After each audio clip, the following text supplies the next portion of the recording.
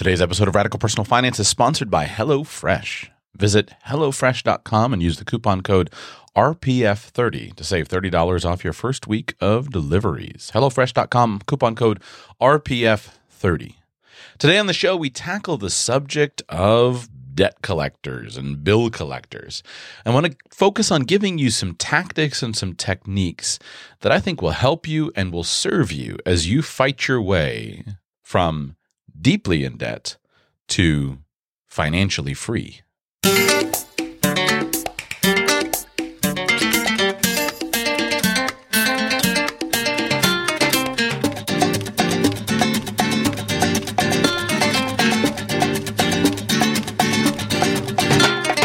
Welcome to Radical Personal Finance, the show dedicated to providing you with the knowledge, skills, insight, and encouragement you need to live a rich and meaningful life now, while building and fighting for your plan for financial freedom in 10 years or less.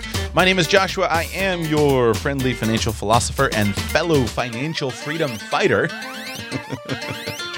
And today, I want to share with you some tactics and techniques that I hope may help you in this difficult time of your life.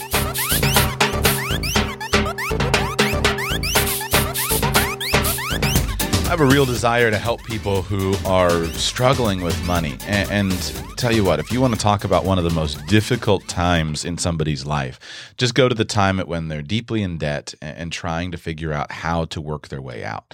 And for the context of today's show, I want you to go beyond just somebody who owes a lot of money and focus on somebody who is deeply in debt and can't even make payments, is weeks behind, months behind, some cases even years behind on their bills. One of the most difficult places to be financially.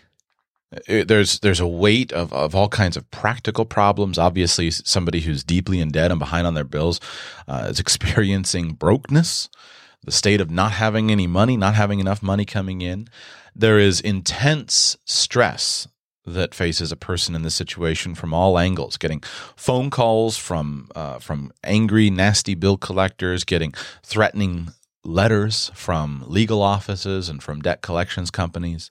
There's an intense embarrassment from being in this situation that somebody may face, where when my friends find out I'm behind on my debts and how do I deal with these things. There's just intense stress on all sides. If you want to make a bad situation worse, just throw in a bunch of unpaid debts. For example, if you want to make a bad marriage worse, well, just go through financial stress and turmoil and have a bunch of unpaid debts, and it'll make a bad marriage worse. You want to make a bad business arrangement worse, just go ahead and have the phones light up with creditors calling all the time. You want to make a bad job worse? Just walk into human resources and find out that your wages are being garnished because you lost a court case wherein you were ordered to pay debts, and now your boss has to send your wages to your creditor. You want to make a bad car worse, a bad car decision worse? Just look out the front window and see the repo man coming and hooking it up and dragging it away. You want to make a bad day worse? Just try swiping your debit card and all of a sudden finding out that it won't go through because your creditors have just wiped out the entire balance of money that's in your bank. This is the reality that a lot of people face. And what I find really frustrating about this is that I really hate when people are bullies. I really hate bullying. And so I want to help you, if you're in this situation, to protect yourself so that you can stand up against the debt collection bullies. Or if you're helping somebody else in the situation, I want to help you, because paying bills and paying money is important. But sometimes there are things that are more important. And I want to help give you some tools and ideas that will help you to stand up to the bullies. Because people who owe money, a lot of money, have been bullied right into suicide. They just felt that there was nothing else they could do, and they put as the country song says, they put the bottle to their head and pulled the trigger. And I want to help you avoid that. And I think I can help you avoid that by telling you how to take on some of these bullies and buy yourself a little bit of stress. I also want to help you because for me, one of the biggest things I hate to see is marriages and families ripped apart by facing financial stress. And as far as I'm concerned, a marriage and a family is much more important than paying bills on time. And so if I can do something to help lower the stress that your family may be experiencing right now, I want to do that because I want to help you fight against the bullies. And many of the most aggressive credit collectors, especially credit card collections companies and debt collectors, many of these people are downright bullies, and I find their behavior completely and utterly offensive. Now, the great challenge that I face, of course, is to recognize that sometimes there are many bill collectors and credit collectors who are not bullies, that are fair, and who are in a situation where they're owed money and somebody has stolen their property. That's effectively what it means when you don't pay your bills on time, when you don't pay your bills as agreed. Effectively, you're a thief. And so I don't want to help somebody. I don't want to enable somebody who's a thief. I don't want to enable somebody who is fighting against their creditors and not paying their bills as they should. I don't want to enable that behavior. I want to stand against it. And so I find this a challenging subject to talk about because, of course, I could go through and lay out some of these ideas and techniques, and I could teach you very elegantly how to walk through the legal code, how to borrow a bunch of money from your creditors, and how to structure your circumstances in a way that your creditors can't find you and that they don't know where you are and they don't know where your property is. And I could teach you how to walk right through the bankruptcy court. As long as you never admitted what you're doing, I think we could figure out some schemes that would allow you to walk out and not have to pay the money back. There are ways to do that. And so I don't want to enable bad behavior, but I want to protect people who are in a difficult circumstance so that you can stand up for yourself and so that you can effectively pay back your debts. And I think most normal people will be able to identify the difference between these two things. There's a respect that we can see, and we can usually see the difference between somebody who's struggling, who's got their back up against the wall for whatever reason, versus somebody who's scamming and is trying to take advantage of the situation. So if you are struggling, I want you to know that I want to share with you some ideas here that I think will help you as you work to stand good for your word and to work your way back. And I consider this to be very, very important. I consider it a personal obligation to do anything I can to help the poor and the needy and the destitute in any circumstance that I can find, and especially in the area of debt collection. I believe that's something that is very important. In the Bible, in the book of Deuteronomy, as part of the law that's being given through Moses, there's some instructions about debt collectors and the rules that were placed on creditors and debt collectors in order to protect the poor. Deuteronomy chapter 24, verse 10, we find these instructions. If you lend anything to your neighbor, do not enter his house to pick up the item he is giving as security. You must wait outside while he goes in and brings it out to you. And here, of course, we see it's the foundation of some of the respect for private property. The modern concept that we have of the respect for private property is built upon this idea of not stealing and protection. So, of course, thankfully, in the modern U.S. American context, we enjoy some level of Fourth Amendment privilege. It's built upon this concept here of there being certain rights and certain parts of your life and your house that are sacred and that are protected. And so if somebody's trying to come and invade your house and you owe them money, there's a level of respect that needs to be afforded there. And then the very next verse says this: if your neighbor is poor and gives you his cloak as security for a loan, do not keep the cloak overnight. Return the cloak to its owner by sunset so he can stay warm through the night and bless you, and the Lord your God will count you as righteous. And I find this just to be a good principle to see that when somebody is very poor, we want to make sure that that they're protected and that the basic needs are protected. Poverty in this day, where I draw this inspiration from, poverty in this day was somebody who was giving their coat, their cloak, their coat as security for a loan. They were so poor that the only thing of value they could offer was their coat. And it would be wrong and immoral to keep somebody's last possessions, their coat, as security and force them to be cold overnight just so that you can have a debt being paid back. So if you're poor and you're in a situation, I want to give you some ideas to help you protect yourself. And thankfully, of course, you have a lot of protections in the U.S. American context. The legal system gives you a lot of protections, and I want to share some of those with you so that you'll feel confident in them.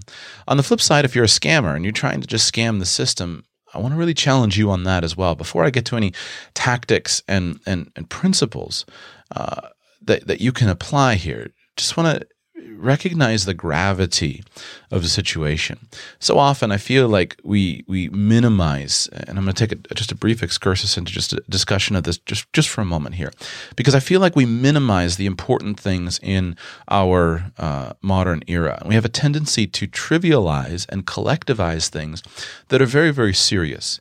For example, we often do this with, say, warfare. If the particular nation state that we're a part of decides to go off to war, we absolve ourselves of personal responsibility in that decision or in that involvement because of a sense of collectivism.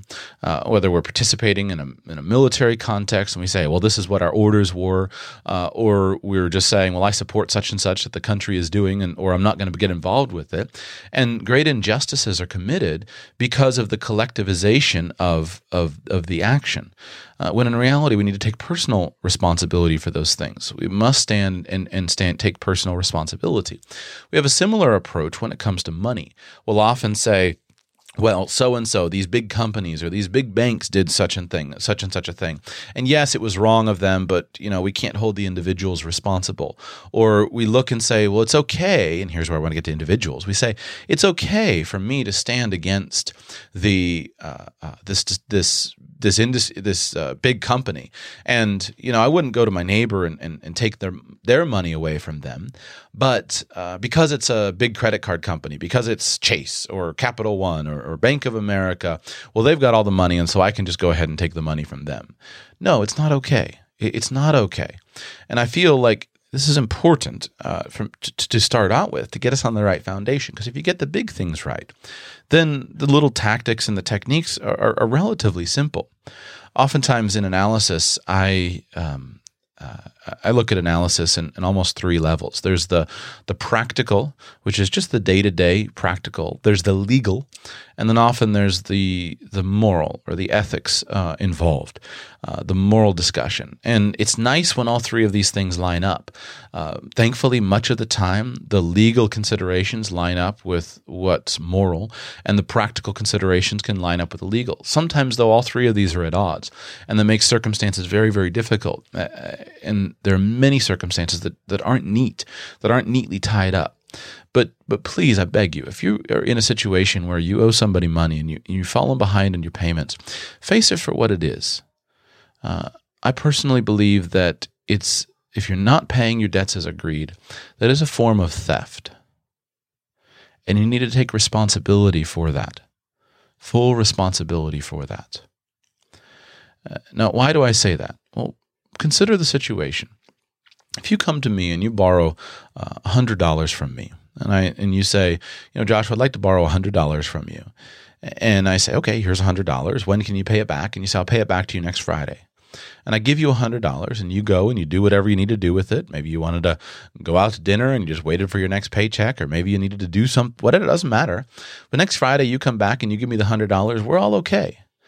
And I might charge you an interest payment. You might agree to pay for that, and everything is good. And that's fine. It's fine for us to engage in these transactions, and that's what we do every day when we use the financial system. We engage in a contract, and both people go into that contract freely, and they engage, and they buy, and they sell, and we're good to go. But now let's say that you come to me and you ask me for $100, and I lend it to you with the agreement that you'll pay it back to me on Friday. And then on Friday, you come back and you say, I don't have your $100. And you say, well, and I say, well, where is it? You say, well, it's gone. Well, here's the question that I'd like to ask you. Whose $100 was it? If you're in that situation. See, the $100 didn't belong to you. The $100 belonged to me. And now you've taken the $100 and you've sent it somewhere else. And in effect, you've stolen my property. And that's the situation and the circumstance that we wind up in when we're in this. And I think it's important to get clear on it, because if you get clear on the fact that you have a moral duty and an obligation to pay your bills, then all of the actions that will come from that will be they'll flow easily. But if you're not clear on the fact that you have a moral obligation to pay your bills, I think you'll wind up oftentimes pursuing the wrong thing. And your life will be very, very difficult. And you'll wind up in the legal system, and your life will be very, very difficult, as I'll describe to you in the course of the show. Most of the show is going to be dedicated to the tactics and the techniques and the legal discussion. We've got to build it on the right foundation, which is you standing good for what you owe and you not being a thief. Now, of course, we would acknowledge that there are different levels of theft. Thankfully, our legal code would acknowledge this as well. There are circumstances that are different than others. It's one thing for you to go and to intentionally steal my property and never planning to pay it back. It's another thing if you take my property and you plan to pay it back, but something happens. But there's still an obligation here. And I think that we need to talk more about this, because we often we're not clear on this. And because we're not clear on it, we justify a lot of things on different levels in our society that really bring on dramatic harm. Theft can take many forms, and each form is wrong. It is immoral and wrong for you to go and to steal your neighbor's car from their driveway by hot wiring the ignition in the middle of the night. It's also immoral and wrong for you to steal the car that your bank owns, that you stopped making payments on because you fell behind, and for you to hide it in your neighbor's garage because they're looking for their property. Both of those are wrong. Yes, the intentionality of your actions matters, but they're both wrong. It's wrong and immoral for you to steal cash out of your company's petty cash strongbox that's behind the desk while the secretary is out to lunch. But it's also wrong for you to steal cash from a credit card issuer by using their money to go out and buy things that you used to fill up your house and then not pay the credit card company back as you originally agreed on the schedule of payments that you agreed in the credit card agreement. Yes, it's wrong for you to break into somebody's apartment while they're away on vacation and eat their food and sleep in their bed, and then to load all their furniture up in a truck when you leave and they're on their way home. But it's also wrong for you to live in your landlord's apartment while not making the agreed-upon rent payments with them. It's wrong for you to walk into your local pharmacy with a gun in your hand and clean the safe out of the pills in order for you to support your drug addiction.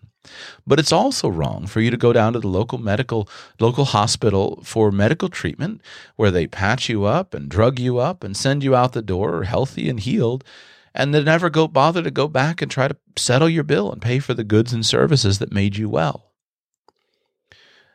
Now, there are differences in intention, yes, but take responsibility for these things. It's wrong to steal. It's wrong to steal. Thou shalt not steal. The book of Psalms in the Bible says the wicked borrows but does not pay back. If you're one who borrowing and not paying back, that is a wicked thing to do. But the solution is to pay back the things that you owe. And if you have that intention, if you have that clear intention, if you have that firm conviction, then we can go back and start to arrange these things so that you can start to pay back your creditors. And that's what I want to help you do. And I want to help you protect you along the way. I want to protect your family. But we want to make these situations right. How do you make the situation right? Well, the answer for theft, the right thing to do in case of theft, is to make restitution and to pay back the things that you've stolen. If my son goes into a local grocery store and steals something, let's just say he steals a toy. When I was a kid, I stole magazines from the grocery store. I would go and I would read truck magazines, and I would slide them in my pants, and I would steal them and walk out. And I think I was caught at some point. I think the details are hazy at this point, but I know I did that when I was a kid. So if my son does that, he follows in my footsteps, and he goes into the grocery store and he's reading magazines, and he steals a truck magazine from the grocery store, then what do I, as a good parent, what do I need to do for him? Number one, I need to help him to face his action square on and to take responsibility for his sin. There needs to be a reckoning and an exposure of that behavior. And so the way that you make a wrong situation right is you face it squarely and you confess it. So, of course, confession, is first to God and then to others around you, to somebody that's involved, a trusted friend. But sin needs to be acknowledged. And then there's a confession back to the person that's been wronged in the situation. So if my son were to follow in what I did, and I believe this is what my parents did, but I don't remember it at this point. But I remember one time I stole money out of my mom's purse a lot, and that was that one I do remember the painful circumstances of getting that situation right. But the first thing we do is we confront with the wrongness, which is what I'm doing to you today. If you're in a situation where you're not paying your debts, this is what I'm doing. I'm confronting you and I'm bringing your actions and saying you need to acknowledge what you've done. So if my son stole magazines from the grocery store, then it's my responsibility to confront him with that and to get him to confess to his theft. Then we would confess that sin on our knees together before the Lord, ask for forgiveness. Then we would take that. He would be a confession, in this case, to a responsible party, which would be us or his parents. And then we would go back and I would take him to the grocery store, and he would go and he would confess his sin to the managers or the people involved in that grocery store. That would be the important action, to go and make that confession to the person that's been wronged. And then he needs to take responsibility for that crime. Now, in some circumstances, that's going to involve taking legal responsibility. Of course, it's different if my son steals a $5 magazine. You wouldn't necessarily expect him to send a 6-year-old to jail. But in some circumstances, that does involve getting involved with the legal system and taking legal responsibility. But it's the taking of responsibility, and then he would need to make restitution. He would need to pay back the thing that was stolen and make the situation right. Usually this would involve paying back what was stolen with some amount of extra. And then, and however long that takes, however much he has to work, whatever has to be done, then that's how he takes responsibility. And so with you, let me challenge you. If you're in a situation here where you're behind on your bills and you're not paying your creditors as agreed, I humbly ask you to consider, why have you stolen from your creditors? And then I humbly ask you to consider how you can make things right with them. And the way to make things right is to acknowledge the wrong and to make confession for it, and then to go back and to right the situation and make restitution for your error, for your sin, for your behavior. Now, there are a few errors that we commit when assessing the subject. The first thing is we always look and try to justify motive first and foremost. And I think this is probably the biggest thing when it comes to debt. Right? You say, well, it's simple if my son steals a magazine, because that's just pleasure. It's not a matter of life or death. But what about if he steals a loaf of bread to feed his dying, sibling? Well, yes, motive matters to an extent, but we still got to deal with the rightness and wrongness of the situation. So don't start with justifying yourself. Rather, take responsibility. And take responsibility and take it quickly. And I think this, for most of us, is our biggest challenge. This is my personal Achilles heel. My instinct is usually to run from problems, but that makes them worse. It always does. And I often don't want to take responsibility, but that always makes it worse. And so I seek to continue to encourage myself, and I encourage you, take responsibility as quickly and as you can in these circumstances. And if you haven't taken responsibility thus far, I'm going to share with you some things here to do so. So, what do we start with? Well, let's start by figuring out where you are. Let me give you an action plan. You got to start by figuring out where you are. We want to face the circumstances clearly. So that begins with making a listing of your debts. As far as the tools that you need, let's start with a notebook. The fundamental tool that you need to work your way out of this mess is a notebook. You need a physical paper notebook, and I recommend that you use an attached pen to that notebook. What I do when I'm using a notebook like this is I get a pen, I take a string, a piece of duct tape, I wrap duct tape with a string at one end of the pen, and I duct tape the other end of the string to the back of the notebook. That way I always have a pen. I got a pen and a notebook to organize my information. And this organization, if you pursue it, will start to build a habit in you that will help you throughout all of your financial life. See, most people who get deeply into financial problems usually get there from a lack of organization and a lack of forethought. There are many circumstances with regard to financial distress and somebody who's behind on their bills. And we need to look at the actual circumstances. Unfortunately, I can't do that, but I want to acknowledge there's a big difference between, you owe nobody any money and all of a sudden you wind up with $1 million bill at the local hospital for cancer treatment. There's a big difference between that versus somebody who has 40 credit cards that are all behind and are 5 years behind. But much of the time, it comes down to lack of disorganization. And I'm tending here towards the things that are, I'm tending in this analysis towards somebody who's in a circumstance where they have a lot of credit cards, car payments, student loans, behind on bills, just through disorganization. Usually this happens because you get overwhelmed with life. You get overwhelmed with not knowing how to run your money. It's hard to get connected to it. Don't pay much attention to what's in the checking account. Don't have a monthly budget. Don't know how much money's coming in and how much money's going out. Well, if that's what caused the financial distress in the first place, you got to solve that problem. And so you're going to have to develop new skills. And one of those skills is organization. So you begin with a notebook with an attached pen. So you have a place to record all your information in one place. And in a moment, we'll talk about communication. You start by making a list of everything that you owe to anybody that you owe. So ways to do this, start with pulling a copy of your credit report. Go to annualcreditreport.com.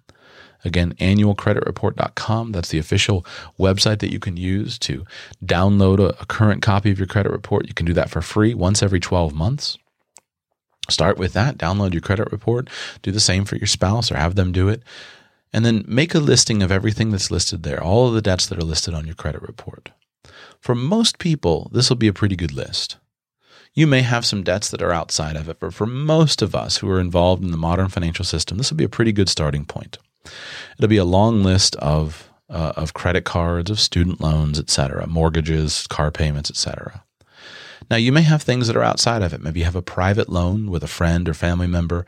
Maybe you had a business loan that wasn't reflected on your credit report. Also add those things down and make a complete list of those on a piece of paper. Find out who you owe, collect all the bills and find out how much you owe, and then search your memory to make sure that everything is reflected on that paper. Don't forget any of it. And then face that list square on. Now, of course, here's where we have to deal with things as they are. Start with facing the list and taking responsibility for your actions. If there's a place of confession for your actions, do that. If there's a place of reaching out and acknowledging to somebody that you've borrowed money from, do that. This is much easier done, of course, when there's a person. For example, if you have a landlord, it might be a good idea to call that you're 2 months behind on your rent, or you walked out on a previous agreement and you owed your landlord back rent. That would be the type of person that you can personally contact. And if you'll take responsibility with these types of things, you'll find, I think, your whole situation changes. Taking responsibility for your actions is the opposite of what most people do. Talk to any landlord, someone who owns a handful of rental houses or apartments, and start asking about the stories people give them when they don't want to pay their rent. And if you'll just take responsibility, you'll magically find yourself in a new relationship with them. So I would try something like this. If I had a landlord, I would call them and I would say, dear landlord, I know you're surprised to hear from me. I haven't been very communicative recently, and I'm sorry. I was really overwhelmed by my circumstances. I lost my job. My wife was sick. We just didn't know what to do, and I've fallen behind on my rent, and I'm sorry. But I'm ready to try again, and I want you to know that I take full responsibility for the money that I owe you. I don't know yet how I'm going to pay you back, but I'm working on it. And I want to let you know that I won't be avoiding your phone calls anymore. I won't be avoiding you, but I'll be available and communicating with you frequently as we figure out a plan. And I'm sorry. I'm going to make things right. That's a very freeing conversation. And your relationship with the landlord will change night and day because they don't hear that. So if they're personal creditors, that would be a good place to start. A little harder to do that with a big faceless entity of a bill collection agency. With a debt that's been sold 5 times over, and you're dealing with a debt collector that bought the debt again 5 layers deep. But still, do what you can to take responsibility with those. So make a list of what you owe. Now, additionally, in this notebook, you need to log your communication with your creditors. What I would do is I would devote a page in the notebook, a separate page, or a section, depending on how many creditors, the type of creditor, and the layout of your notebook. But I would devote a page of that notebook to each of my creditors. And I would start a log, a record of each and every one of my communications with them. Each and every one of my phone calls with them. I would record all letters, all interaction, emails, texts, anything. I would start to record those things very, very carefully to make sure that I'm not forgetting anybody, and also to make sure that I'm communicating with them. One of the principles that you want to apply in this process of getting out of debt is good, consistent communication. Again, most people run from their debts. Most people run from their responsibilities, and this is very frustrating when somebody owes you when you're owed money. If you've ever been in a situation where you've owed somebody money, where you've lent somebody money, you know how frustrating this is. Oftentimes, as a lender, you know you're taking a risk. You know that the person might face hard times, and they may not be able to pay you in a certain way. You know they're facing hard times, but all you want is a conversation and an honest discussion, so you can make a plan. Frequently, as a lender, you may be willing to work with somebody. You may be willing to. Landlords are often willing to lower the rent for a period of time, or to help in some way if they can. But they can't do those things if there's no communication. And so you want to firmly place yourself in the world of communicating frequently with my creditors. Now, even if you're dealing with people like credit card collectors, debt collectors, if you'll simply communicate honestly and forthrightly with people, you'll find that you can stay out of the legal system. And in debt collection, you want to stay out of the legal system. It's very painful when you wind up in court losing your lawsuit, which you will, because you owe the money, and now all of a sudden your creditor has a judgment taken out against you, and they're able to come and to wipe out your bank account. That's a problem. So you want to stay out of that situation. But the way you stay out of that situation is by taking responsibility, communicating frequently with your creditors, and then working on making plans that will make things right. Your creditors don't actually want to sue you because it costs them a lot of money, and they're going to wind up with less money, and they know you probably don't have a lot of money anyway. So they don't want to sue you.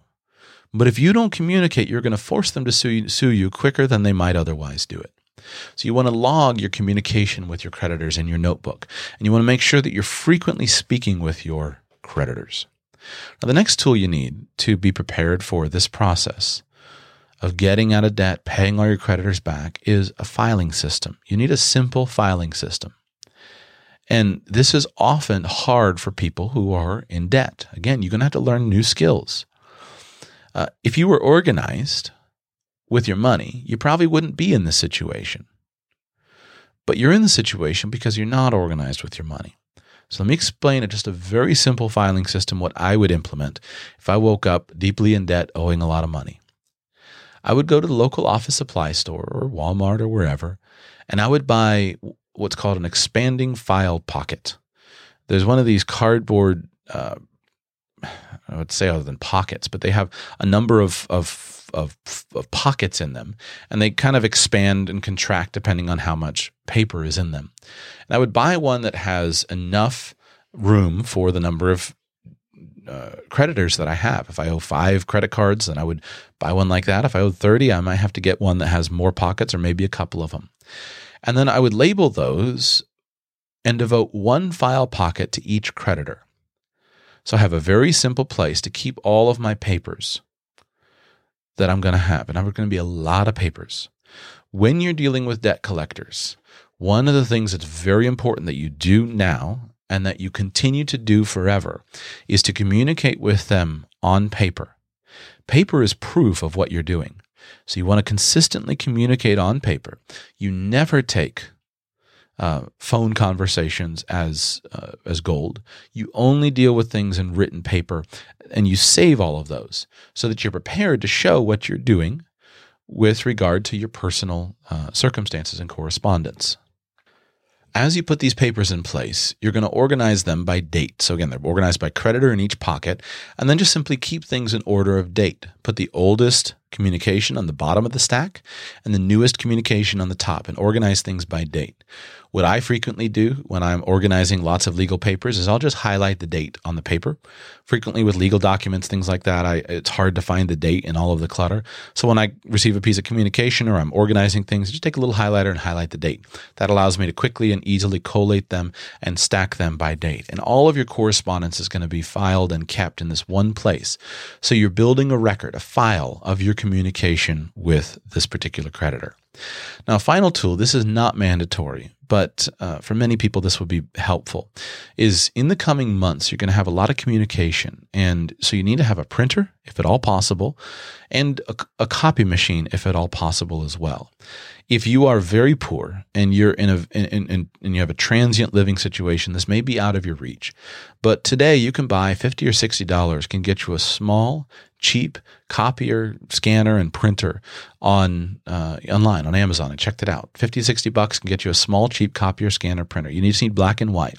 But you're going to be doing a lot of copies. You need copies of everything, copies of canceled checks, copies of payment, copies of letters that you're sending, and you're going to be doing some printing as well. You can write these things physically if you don't have a printer. So if you don't have a printer, that's fine. If you don't have a computer, you can write letters by hand, but still you need copies of them.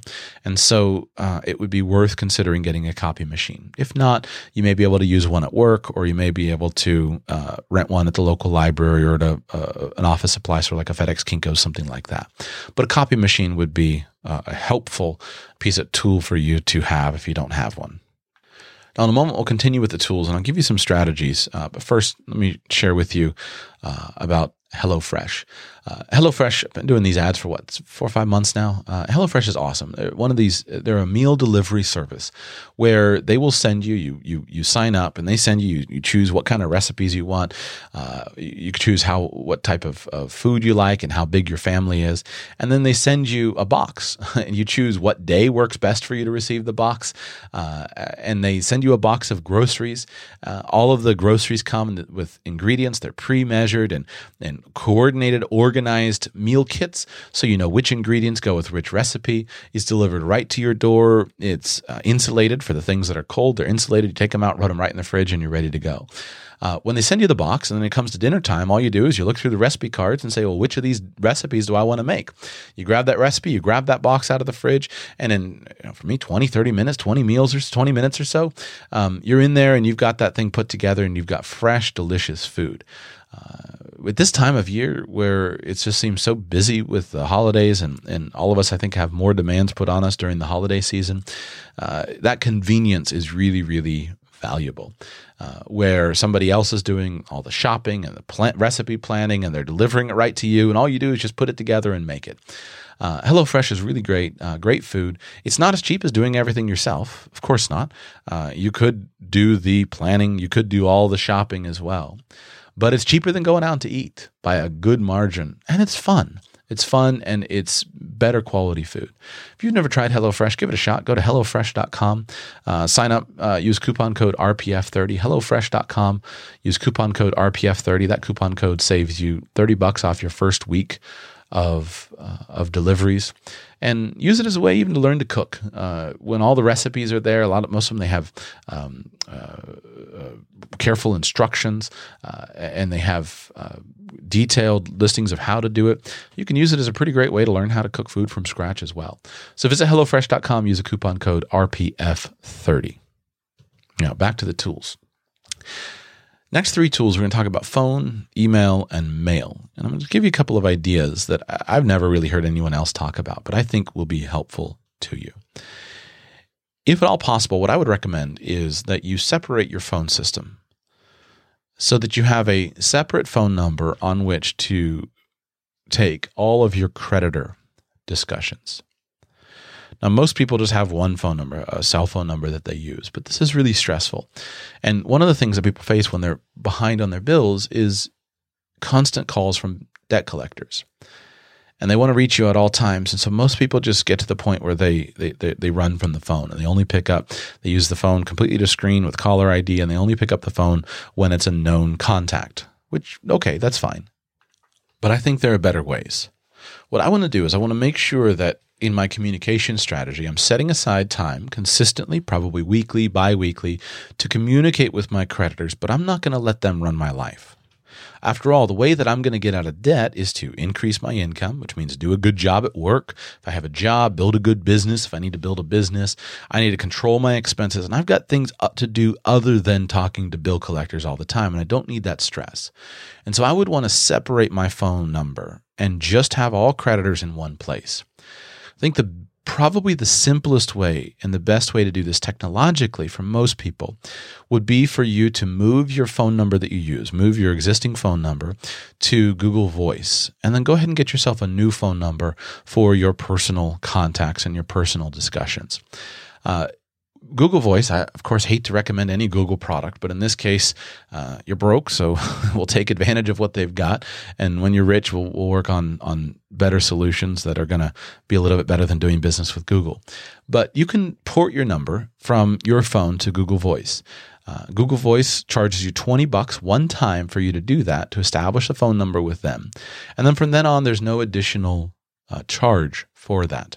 Now, what do you get with Google Voice? Google Voice is basically a phone and text management system, but it allows you to place calls from your number, from your Google Voice number, and it allows you to receive and to organize all of your voicemails, your text messages as well. And you can forward your number from Google Voice to other phones for you to pick up in time. So as an example, if I moved my phone number to Google Voice, now all my creditors are going to have that number. And I would then get a new number and forward that number from Google Voice to my other number, so they're going to answer. Google Voice allows you to do things like forward calls during a certain time. So, as an example, your creditors, you're allowed to, under the Fair Debt Collections Practices Act, you're allowed to instruct your creditors about when they can call you and when they can't call you. You can forbid your creditors from calling you at work. But what I would do is I would set it up and I would say to them, listen, I'll speak to you on these days between these hours from 7 o'clock to 9 o'clock at night, Monday through Friday. But the rest of the time, I can set that Google Voice number up so the calls don't even go through. So they don't even get passed through to my cell phone. And that's really, really helpful. Other things that are helpful about Google Voice is you'll have an easy record of all of your voicemails. And that record is on the computer where you can save those voicemails. You are not allowed to be abused by a debt collector. And so in order for you to keep yourself from being abused, it's valuable for you to collect the information and to keep your creditors on your debt collectors on edge so they know they're on the record. So voicemails that are being recorded is helpful. So they can't, for example, a debt collector is not allowed to swear at you. They're not allowed to leave you angry voicemails swearing at you in a voicemail. So having those in Google Voice is very, very helpful to you. Additionally, by using Google Voice, you'll have a record of all of the calls, all of the any text messages, because you can use Google to communicate with that as well. And it's all in one place. Additional benefits to Google Voice, you can use Google Voice to record phone calls easily. For an incoming call, you can use Google Voice, just you press 4 on your keypad, and it'll automatically start call recording. And I would, when negotiating with creditors, I would record every single call. So check out Google Voice and see if that might be a good solution for you. And go ahead and get a new phone number and make sure that you don't ever give that phone number out to anybody except personal friends. So that way you're only communicating with people. You don't have to be scared of your phone. When you're in war mode to deal with your bill collectors, then you get yourself in that mode and you go into that war room, that Google Voice identity or whatever it is, and you deal with it there. And if you're not in war mode, you don't need to worry about them invading your life. So that's one simple thing that I would do.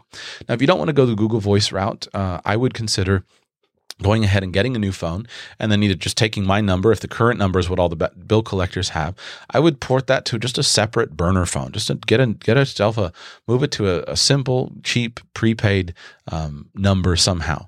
But I would keep a separate cell phone. If I didn't want to do Google Voice route, I'd keep a separate cell phone. So that way, that phone can be off all of the time, unless I'm in work mode, I'm in war mode, in which case I turn the phone on, I listen to the voice messages, and I start making calls to my creditors, and I tell them, here's what I'm doing, here's what I can send you, here's when I can send it to you, and then I power that thing off, and it's not allowed to interrupt my life. I'm not going to have my date night with my wife ruined by a bill collector calling. Other options as well you can use, of course, if you have an iPhone, there's a really useful calling app called Sudo, S-U-D-O. Very useful, allows you to keep 10 different phone numbers and integrated identities with telephone, texting, and email all on your iPhone in a separate app. Also with Android, probably the best app I've found on Android devices would be the Burner app, but it's a little easier on iPhone. Someday Sudo is going to come to Android, so maybe that'll happen soon as well. But you want to have these phone calls logged in one specific place. You want to have a record of them as well. And then again, finally, with calls, you want to record your calls. So again, I talked about Google Voice. If you're using a smartphone to record your calls, you can use an app like Tape-A-Call. Tape-A-Call Pro costs you $10 a year and allows you to record all of your phone calls. I would do that. Or another easy option is to use a simple and cheap voice recorder and then to take all of your calls on a speakerphone. So that way you can record both sides. Easiest way, you probably have an old cell phone, an old smartphone sitting around that's old, maybe an old iPhone 4 or things like that you can't sell. It's not worth anything, but it'll work great as a voice recorder. And so you just use the voice memo and record that thing and put it on speakerphone and do that. That works really well. Or get yourself a cheap voice recorder. Anytime you're in a potentially contentious situation, I think it's a good idea to protect yourself by recording things. Sometimes video you can do that, but oftentimes at least audio is very, very helpful. I've done this in the past when I've been in contentious situations with somebody that I made sure I need a record. I need a record of it. There are various state laws on recording circumstances. In general, has to do with where you are in public. Somebody has no expectation of privacy in a public place. On the phone, some states require just simply one person to know that they are being recorded. In some states, both parties are supposed to know that they're being recorded. What I would do is I would go ahead and play it safe and make sure that both parties know that they're being recorded. And this will also help to make sure the other person, the bill collector, is going to follow the rules. Again, remember, in this circumstances, so I started, take responsibility. I'm going to stand good for my debt. I'm not going to be abused. So I want to help you. You're going to stand good for your debt. I don't want you to be abused.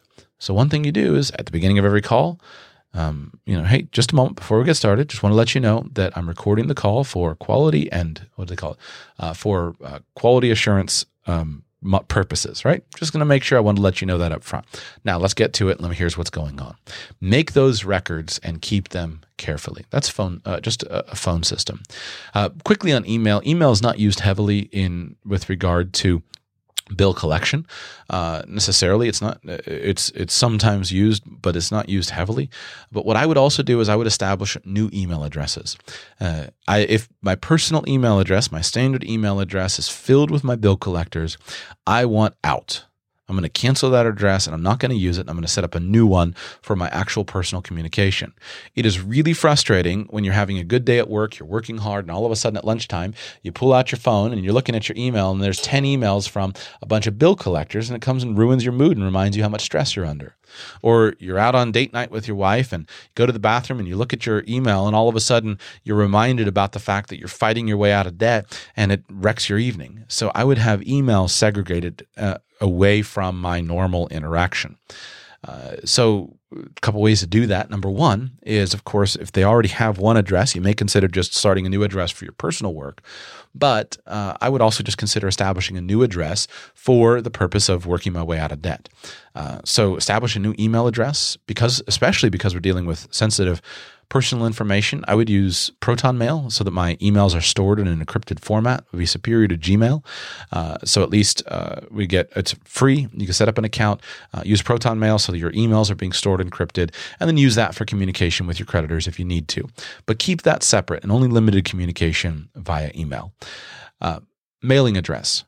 One thing I don't know why more people don't do is think about setting up a separate mailing address to use to communicate with your creditors. If I were in this situation, I would go ahead and pay a little bit of extra money to establish a post office box and use that for communication with my creditors. And here's why. P.O. boxes are cheap to use, and for most of us, they're pretty convenient. There are many post offices near us. P.O. boxes they range depending on where you live, but we're talking $100 to $200 a year. They're pretty cheap. And they allow you to communicate reliably via the mail without having your actual physical location necessarily be known. And this is really important. One of the things that people who are the most abused often face is they miss mail. Of course, people ignore their mail. But when you get to people who are really struggling, what one author affectionately calls clueless people, when clueless people move a lot, they lose mail and they lose important communication. And you cannot miss your mail. If you miss important communication in a debt collection scenario, you could actually wind up in jail in an extreme circumstance. Now, most of the time, of course, you're not, but you need that communication so that you can receive the letters, you can receive the offers, you can communicate properly with your debtors. But how you would end up in jail, as you work your way through, let's say that you didn't pay your debts and you ignored all of your summons, you ignored the credit card, you just moved and they didn't have any way to get a hold of you. One of the things that can actually happen, and some debt collectors will use this, if they don't hear from you, they will sue you in court. Now, you don't actually have to show up in court. They will sue you. If you don't show up to defend yourself, they'll win the lawsuit and they'll take out a judgment against you, which means you owed them $10,000. The court authorizes them to collect the $10,000 that you owe.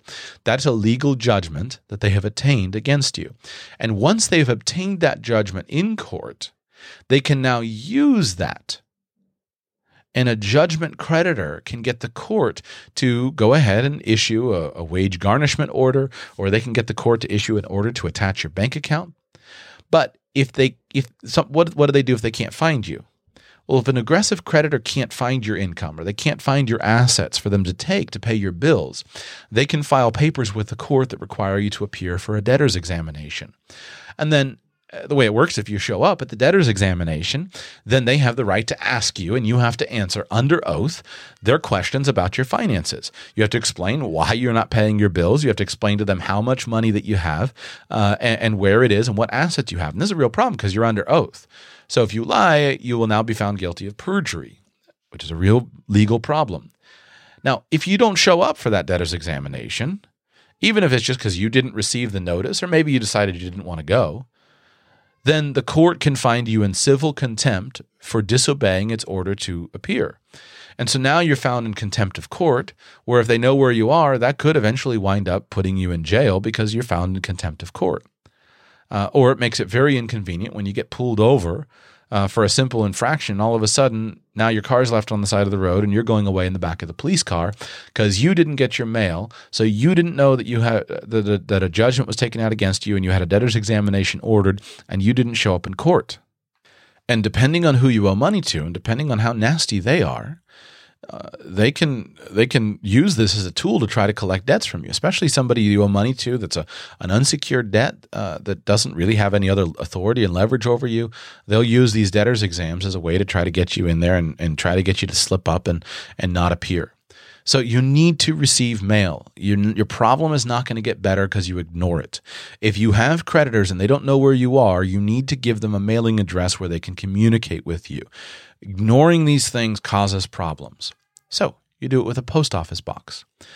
What I would do is if I were receiving mail at my house, even if I'm not planning on moving, I would put a move order in with the local post office, and I would forward all of my mail from my house to the post office. And that gives you the ability to even just to protect your family. It's really obnoxious to go to the mailbox and go out there and you're looking for a card from grandma and you're looking for a catalog from something that you like and a magazine subscription that you enjoy, and have to face every single time five letters from lawyers because you're not paying your bills. If it were me, I wouldn't want to do that to my family. I wouldn't want to do that to my wife. I would make sure that I would use a post office box, and I would go when I'm in a good frame of mind, going to go in, I'm going to sort the mail. It's just not going to show up at the house and mess with my family. This would also give you more flexibility in terms of moving without also exposing all of your mail. Once you have your mail forwarded to a post office box, it gives you the ability to move and still receive your mail. But it allows you to change your living circumstances. And as you work your way out of debt, you may need to move in with friends or family for a temporary amount of time in order to eliminate your rent payments. You may need to rent a cheap apartment in order to cut your expenses. And so while you're making these life changes in order to pay your bills, this will allow you to do that without being connected to your mail and without your creditors knowing where you physically are all the time. Finally, also, you're going to be sending and receiving a good amount of certified mail. The post office will make this much more convenient for you. When your creditors are serving you, they're going to be sending certified mail, which has to be signed for.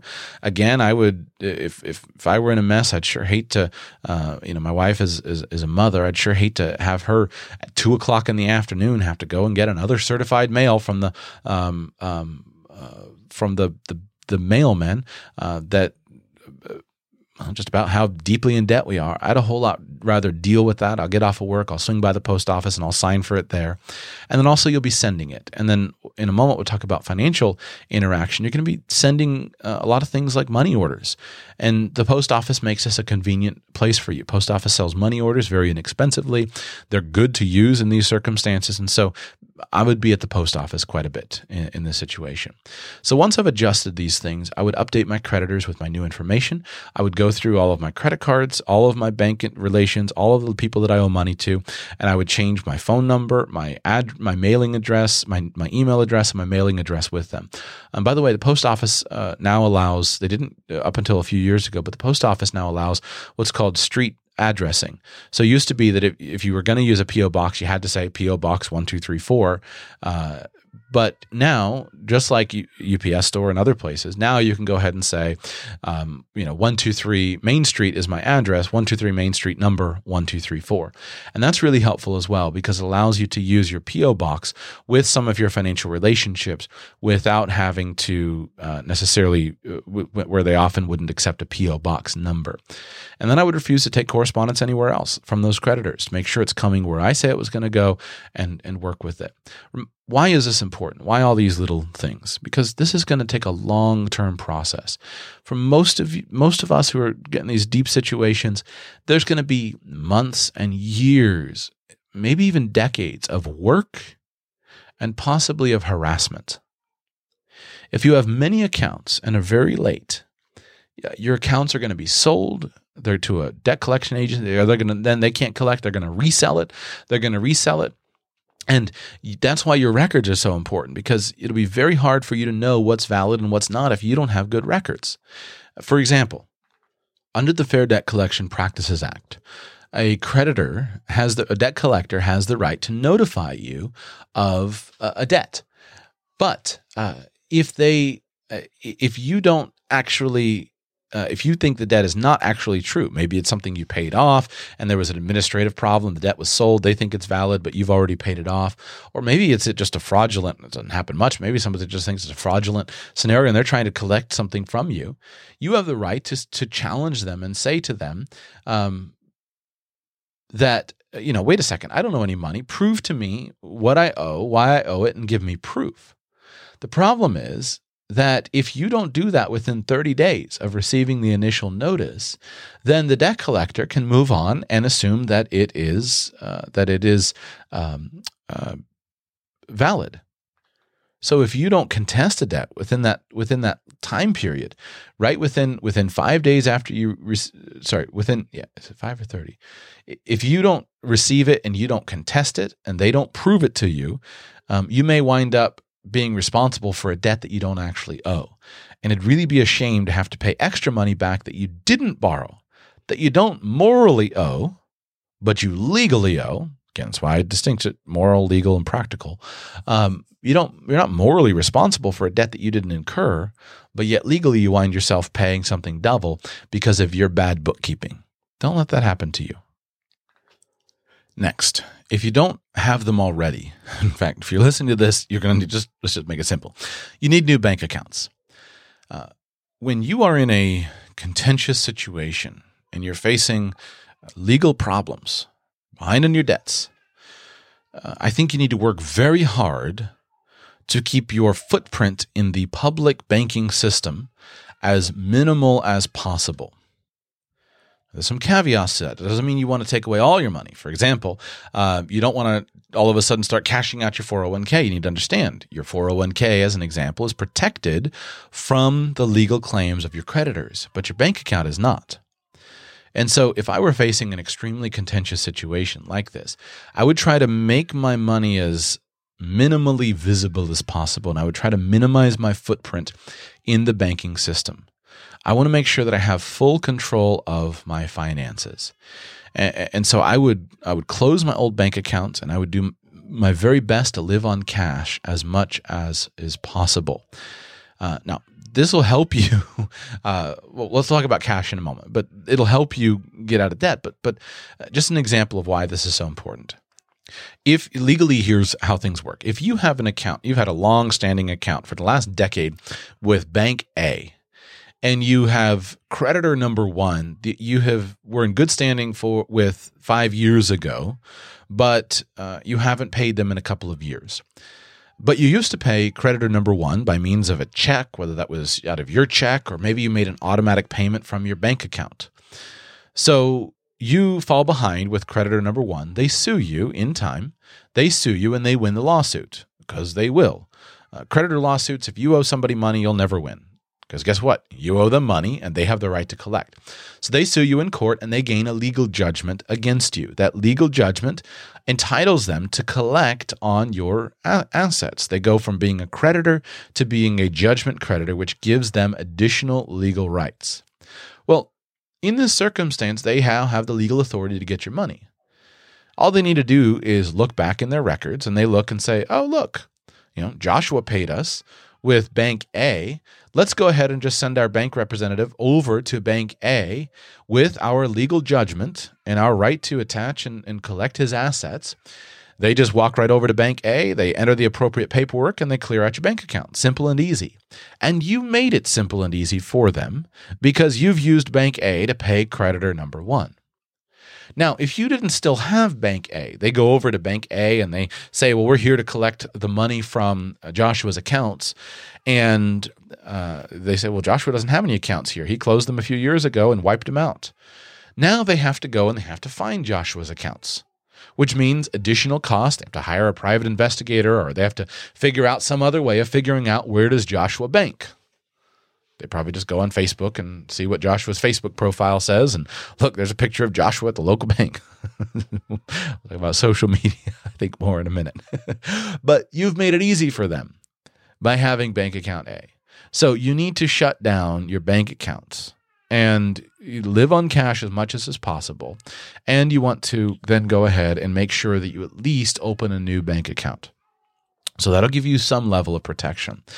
The next reason you need to do this is just for your own, one more legal thing. Sorry, I got out of order.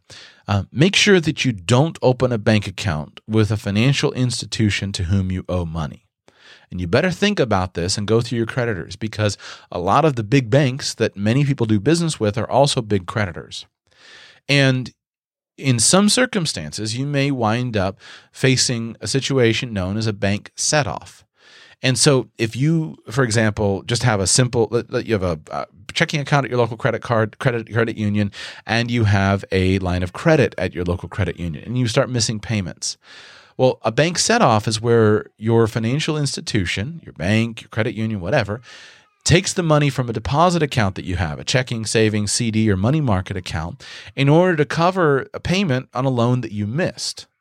Now, there are some restrictions. They can't take certain kinds of money. Some kinds of money are exempt, such as Social Security benefits or disability benefits, things like that. And they can't take them out to cover credit card payments unless you've previously authorized them to cover credit card payments. But this could be very inconvenient for you. So just a good simple rule of thumb is don't have a bank account with money in it at the same place that you owe money. Otherwise, you might wind up facing a bank set-off. That's a problem. So now there are other lenders as well, and all of these kind of steps will depend on what kind of debt you're facing and how far down the road you are. For example, owe money to the IRS, that's bad news because they can get right into your bank account without a court order. And when you give them that information, either by writing a check to pay a tax payment or them sending you a refund, now all of a sudden they know right where to go to find your money without any problem. And certain types of debts, if you're behind on child support, there are much lower legal liabilities for those debts to be collected than other things. And so you've got to be proactive about this and protect yourself now. Because the only advance notice you're going to receive court orders, etc. But one day you just go and try to use your debit card and find out that it doesn't work. And all of a sudden you wind up and realize that your bank account has been wiped out. So what I recommend for you is that you live, while you're in the situation, live on cash. This is good for you, and it's good for your budgeting ability. It's also good. It's good for you. Frequently, I can't name many good things that have come with all of our money being digitized. Now, there are some of us who thrive in a digital environment. We live on spreadsheets, and for us, the digital economy has been great, buying and selling everything digitally, doing everything on cards and automatic payments, etc. But for people who don't live in front of a computer, and for people who aren't all that numbers savvy, it's my observation that the digital economy has not been kind, because it doesn't impose the same restrictions that other things that cash has imposed in the past. Many people, the way that they figure out how much money they have to spend is they look at their bank account and try to think if there any money in it. And if there is, they swipe their debit card. Or they look at the credit card and see what's the balance available. And if there's a balance available, they swipe their money. This is not good. And so for most of us, living and working on cash will be very, very helpful. And so it's good for you and good for your budgeting ability. It's good for you in terms of saving you money. One of the things that I have observed with people who are strapped and who owe lots of money is frequently they will authorize all kinds of automatic payments. And when you authorize these payments, they come in at the most inconvenient time. You need to make a $1,000 mortgage payment. You have $1,100 in the account, so you go ahead and you write that $1,000 mortgage payment. Then all of a sudden you forgot that you had a power bill due and that was automatically taken out of your account. And then you had authorized that $40 a month payment to the local furniture store. And that $40 a month payment to the local furniture store put you in a position and it wiped out your wiped some money out of your account. And now instead of having $1,000 to cover the check to the mortgage company, you only have $970. And so your check to the mortgage company bounces. Well, now your check to the mortgage company bounces, and the mortgage companies don't accept partial payments. And you don't ever get that $1,000 together again, and it gets wiped out. Well, guess what? If I can't pay all my bills, I'm never going to pay a furniture payment before I'm going to pay a mortgage payment.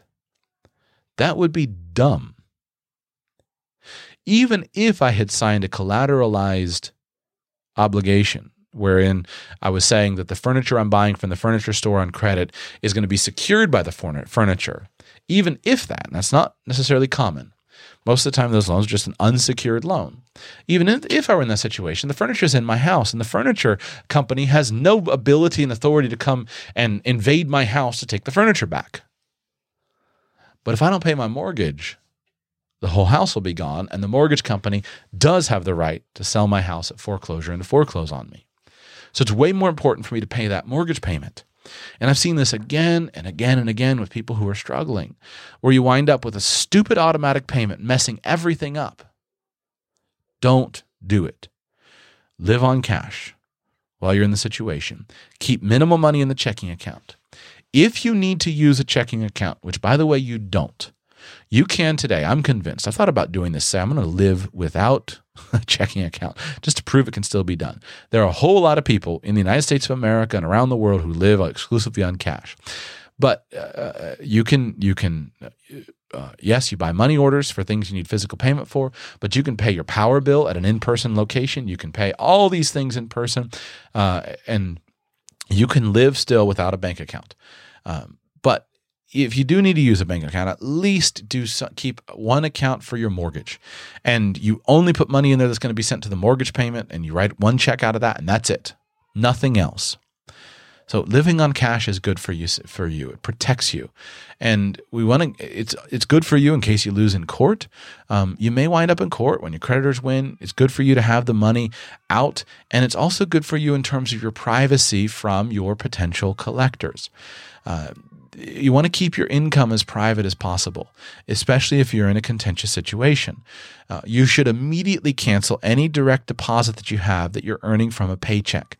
Immediately cancel any direct deposit because you cannot afford to have a creditor decide what happens with your money, because they have a judgment and they take money out of your account. In fact, I wouldn't even want, if at all possible, I don't want my creditors to know where I work.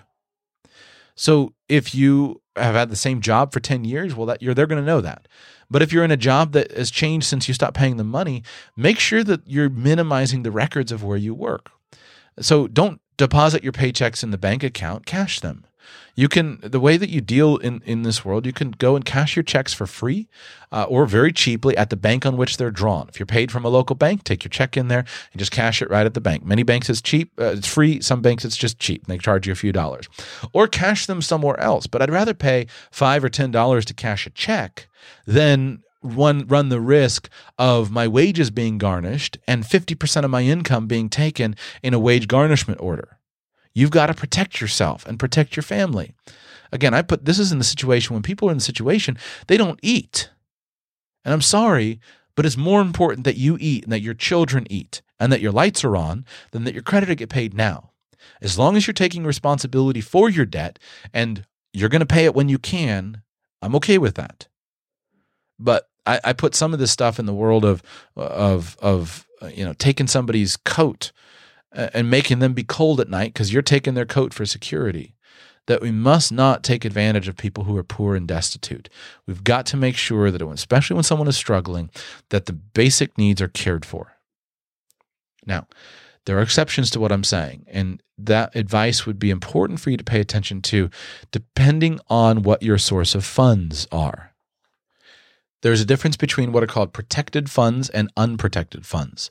Generally, money that you earn from wages working at a job are unprotected funds. Those funds are available for the claims of your creditors. But income that you receive under some form of government assistance program, such as Social Security or veterans benefits or unemployment compensation, those funds are protected funds and they are not legally attachable. They cannot be taken by your creditors. And so what you should do with those types of funds is make sure that those funds actually are put in via direct deposit. Because if a bank receives an attachment order or a garnishment order from the court, it has to the bank is required to look at the account and try to find out what is the source of the direct deposits that are there. So if the source of the direct deposits are coming from the Social Security Administration, then they look down and they know that that's protected funds. If the source of the direct deposit is coming from wages, they know that's not protected funds. So you want to make sure that something like Social Security funds are direct deposited into your account because that is protected. If you received your Social Security funds physically by a check and then you went and deposited that a check, now we have a problem because because the bank can't see automatically that is that check was Social Security, and so they're going to freeze the account, and you have to claim, and you now have to proactively prove your right to having those funds released, and then ultimately they can be released. So the bottom line is, if you're receiving some form of government assistance income, Social Security, veterans benefits, unemployment, make sure that those funds are deposited via direct deposit, and do not mix those funds with other money. If you're using bank accounts, set up a new bank account or use a bank account exclusively for your Social Security income and your protected funds. Because when the money is commingled, now we've got a problem. Now, Social Security funds will keep their protection even if they were commingled, but now we wind up in a situation where the burden of proof is on you. So you should keep Social Security income in a separate account and do not mix it with any other income that you have in order that it retains its ongoing protection. Same advice applies to retirement accounts. Retirement accounts, quick clarification, there are certain retirement accounts that are covered by what's known as the ERISA regulation, ERISA, ERISA, Employee Retirement Income Security Act, I think. And so this would include your big accounts, just 401ks, 403bs, et cetera, any tax qualified account that's governed by ERISA. But ERISA does not govern individual retirement accounts, Roth IRAs, et cetera. Those are governed by state law. ERISA accounts have essentially ironclad protection from the claims of creditors. So money that's in your 401k or 403b is very, very safe from the claims of creditors, and you should be very careful with those funds. One of the things that frustrates me to no end is when people take money who are in a problem situation. They take money that is in a 401k and use it to pay off their creditors, while also recognizing that may put them in a situation where they can never get free of the debt and they can never have that money back. Money that's in your 401k will stay with you right through bankruptcy court. And again, this is where I'm getting clear. I want you to pay your creditors, but we got to make sure that you're also protected and that you're not left destitute by doing so. And so individual circumstances here are very important. In general, if you are in a financially contentious situation, you want to keep your money to the greatest extent possible in ERISA-governed accounts. So I would keep money at a 401k and not roll it over into an IRA. Now, most U.S. states have established their own legislation for protection for IRAs, but sometimes they have certain dollar amounts. Some states is stronger protection than others, but they have certain dollar amounts. So you want to be very careful. But the same thing applies to distributions from retirement accounts. As long as your money is in the retirement account, it's protected from the claims of creditors. But if it starts to be distributed from retirement accounts, be very careful. Now, it should be protected. The income flow from an account, in my understanding, should be protected, but it won't be protected if it's commingled with other funds. So separate your funds, separate your accounts, and keep those things separate so that you can have the proof is available for you. And some of those things will be governed by state law as well. So be very, very careful. And by the way, there are times where I believe that you should take money from retirement accounts to pay your creditors. But in extreme situations, especially if somebody's going to wind up in bankruptcy court, then that may not be advisable at all. And we need to be very, very careful. So these are just some tactics. And let me try to give you a few more discussions on wages. Keep the source, protect your wages. Keep your wages as quiet as possible. Don't announce the source publicly. Some of this, when you get into a contentious situation, you're hiding from a private investigator. When a court judgment is taken out against you, you're hiding from a private investigator. So for most people, it's pretty easy. You owe money. You don't have the money to pay right now. I'm assuming you don't have the money to pay. You've just got enough money that you're putting together. But if you go and update your LinkedIn status to say that now I work at company ABC, an investigator finds it very easy to go to company ABC and deliver the wage garnishment order.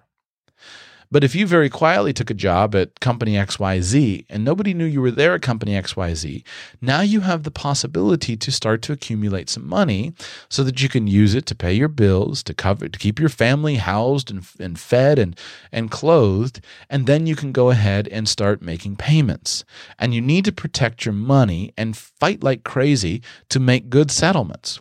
One of the things that you want to do is you want to be in as much control as possible of the process. And you may need to accumulate funds in order to settle with creditors. Let's say that you owe $10,000 on a bill, and you have 5 people that you owe $10,000 to. You owe $50,000. Well, you need to start accumulating money and start making offers to try to settle with your creditors. Settling is an entirely reasonable thing to do. Remember, your creditor has the choice to always settle or not settle with you. And so it's morally upright and morally fine for you to forgive any debt that you want. And your creditor can do that as well. So a debt can be forgiven, that's fine. And that debt can also be settled. And so if you're in a situation where you're offering money, you may need to accumulate this money. It can be dangerous for you to accumulate that $5,000, $7,000, $8,000, $10,000 in the bank, which you're going to use to settle with creditor, number 3, because they'll give you the best offer right now. You can't afford to have this other creditor come in and invade your bank account. And you can't afford to have your wages garnished by this low priority creditor, which puts you in a situation where you're not making your mortgage payment. Let me tell you practically why this is so important. Your only debts, pretend for a moment, your only debt is a mortgage payment and an unsecured credit card. Your family lives in the house that you're in, and you don't have the opportunity to sell the house and move somewhere else and have that be an ideal living situation. It doesn't make sense for you to sell the house and try to use proceeds to pay off the debt. And so you're stuck in a situation, maybe you got hurt, maybe you're underemployed, you can't find a job. You're stuck in a situation where you can barely make your mortgage payments, but you can't pay the credit card. The priority here is staying in the house and protecting the living needs of your family. Now, fast forward, the credit card is unpaid. They're unpaid for a couple of years. They sue you. They take out a judgment against you. Now they have the right to come and to invade your and to invade your assets and to try to collect any valuable personal property. They have the right to send the sheriff to try to pick up your boat, sell the boat at auction. Hopefully you've done that by now to get rid of the boat and pay the bills. But this is the legal situation in which you find yourself. You can't afford to have your wages garnished and then not be able to pay your mortgage payment so that you lose your house. You've got to figure out another plan. Now, the best plan is get an extra job. If you send the credit card company, stay out of court, send the credit card company little bits of money and accumulate money and make a settlement with them and get them paid off. That's the best plan. But you've got to make sure that you're protected. Or if you're working with someone else, make sure that you're helping them understand how to prioritize and protect themselves. So keep the source of your wages quiet. Don't publish it on LinkedIn. Cash your checks. Don't put them in the bank, and protect your business and your side income. Understand how wage attachments work. And this is a big, big deal. So again, you have a creditor, they sue you, they gain a judgment against you, and they've now become a judgment creditor. The first thing most judgment creditors are going to go after is your paycheck through a wage garnishment. Now, this is a very effective technique if you receive a regular paycheck from an employer, because they're the very first person to be paid. Your employer takes a certain amount out of your paycheck and they send it off to your creditor, and you never have a chance to say anything about it. Now, federal law allows a judgment creditor to take up to 25% of your net earnings, so up to 25% of your net earnings, or the amount by which your weekly net earnings exceed 30 times the federal minimum wage.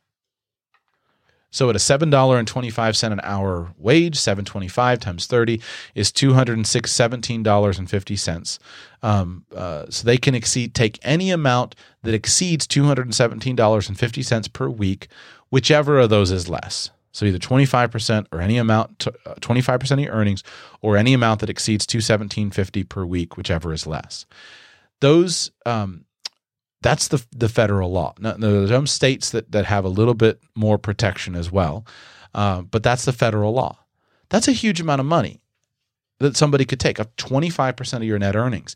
And then for some kinds of debts, it can actually be more. Child support, for example, allows, if you're behind on child support and you haven't paid your child support, up to 50% of your wages may be taken to pay your child support. That's a significant scenario. Income taxes as well. If you don't pay your income taxes and you ignore your communication with the IRS to collect the taxes that you owe, they can take basically all of your wages. There's a formula that they can use, but it can wind up with you getting as little pay as $180 a week. And there's a real problem with that. So wage attachments and garnishments are no joke. This is a huge deal, and you want to make sure that you avoid that. The judgment creditor sends the sheriff notifies your employer, the employer lets you know, and unless you have some legal course of fighting it, from now on, your employer is going to send that money out. Now, you're going to have to pay the money. I'm just encouraging you, try to do everything you can to avoid this circumstance, and there's no reason why you need to make it easy on them. You need to protect your wages. And in these circumstances, probably your best source of income is to have some sort of side income or business income that is not easily found so you can have extra money. But you don't want to have your wages garnished. Protect your wages, keep it private, work like crazy, and save money so that you can pay your debts. You need to protect your property when you're in the situation. And so your first course of action is for you to probably seriously consider selling any personal property yourself in order to pay your debts. As quickly as you can deal with things, the better. The problem that people face is when they don't pay their debts, and then it gets worse and worse and worse. But at every stage of this process, you're better off if you move fast and if you pay your debts quickly. So if you start to go behind, and you start to know you're going to be behind. Let's use a car as the best example, because car repossession is something that happens to a lot of people. If you're missing one payment on a car, don't hang out, not worry about it. Freak out and get busy. If you find yourself missing one car payment, the immediate question is why, and is this going to change? If you're going to be late on your car payment, if you're going to be late on a mortgage payment, you should freak out and start the analysis of what's going on. Now, it may be that you're late on your car payment and you can't pay the car payment right this second because there was an unexpected one-time bill that showed up unexpectedly, or a bank error or something like that. Well, in that situation, you want to analyze it, but it may not be the best to sell the car right off the bat. But if you're one payment late, or you just lost your job and you think you're going to be one payment late, freak out and start selling your property yourself. You don't want to dilly-dally around and wait a few months and all of a sudden wind up in a situation where you're hiding your car from the repo man. You want to avoid repossession if at all possible, because you're going to be better off selling things on your own. So if you think you may not be able to make your car payment, or if you missed a car payment, put that car on the market and start looking like crazy to figure out how to sell it. And make sure that you retain control of it. Now, if it's been a few months, for example, and you still can't sell it, then I would hide it from the repo man. If you buy, you got to figure out how to do it in terms of how people find things like cars, depending on where you're doing. They just come to your house, they come to your job, they figure out where you're driving. If you're shopping at buy here, pay here places, a lot of times the lender will have a GPS unit on the car. So you got to figure out how to do it, but you want to sell the car privately. If you allow your personal property to be repossessed, then your creditor is going to take it and they're going to sell it themselves, and they're not going to hold out for the best price. But often if you go into the private market, you may be able to sell it for more. And it's always going to be in your best interest to sell it at the highest price that you can buy. So make sure that you're doing everything you can to make sure that your property is not taken from you and sold without your control. So that means move fast and you sell it quickly in order to pay off the debt. If you owe more on, you're probably going to owe more on the car than it's worth, or owe more than you can sell it for. You may have to borrow the difference, but it's a whole lot easier to borrow own a $15,000 car that you sell for $13,000. It's a whole lot easier to go to your friend or family member and say, "Can I borrow $2,000 from you?"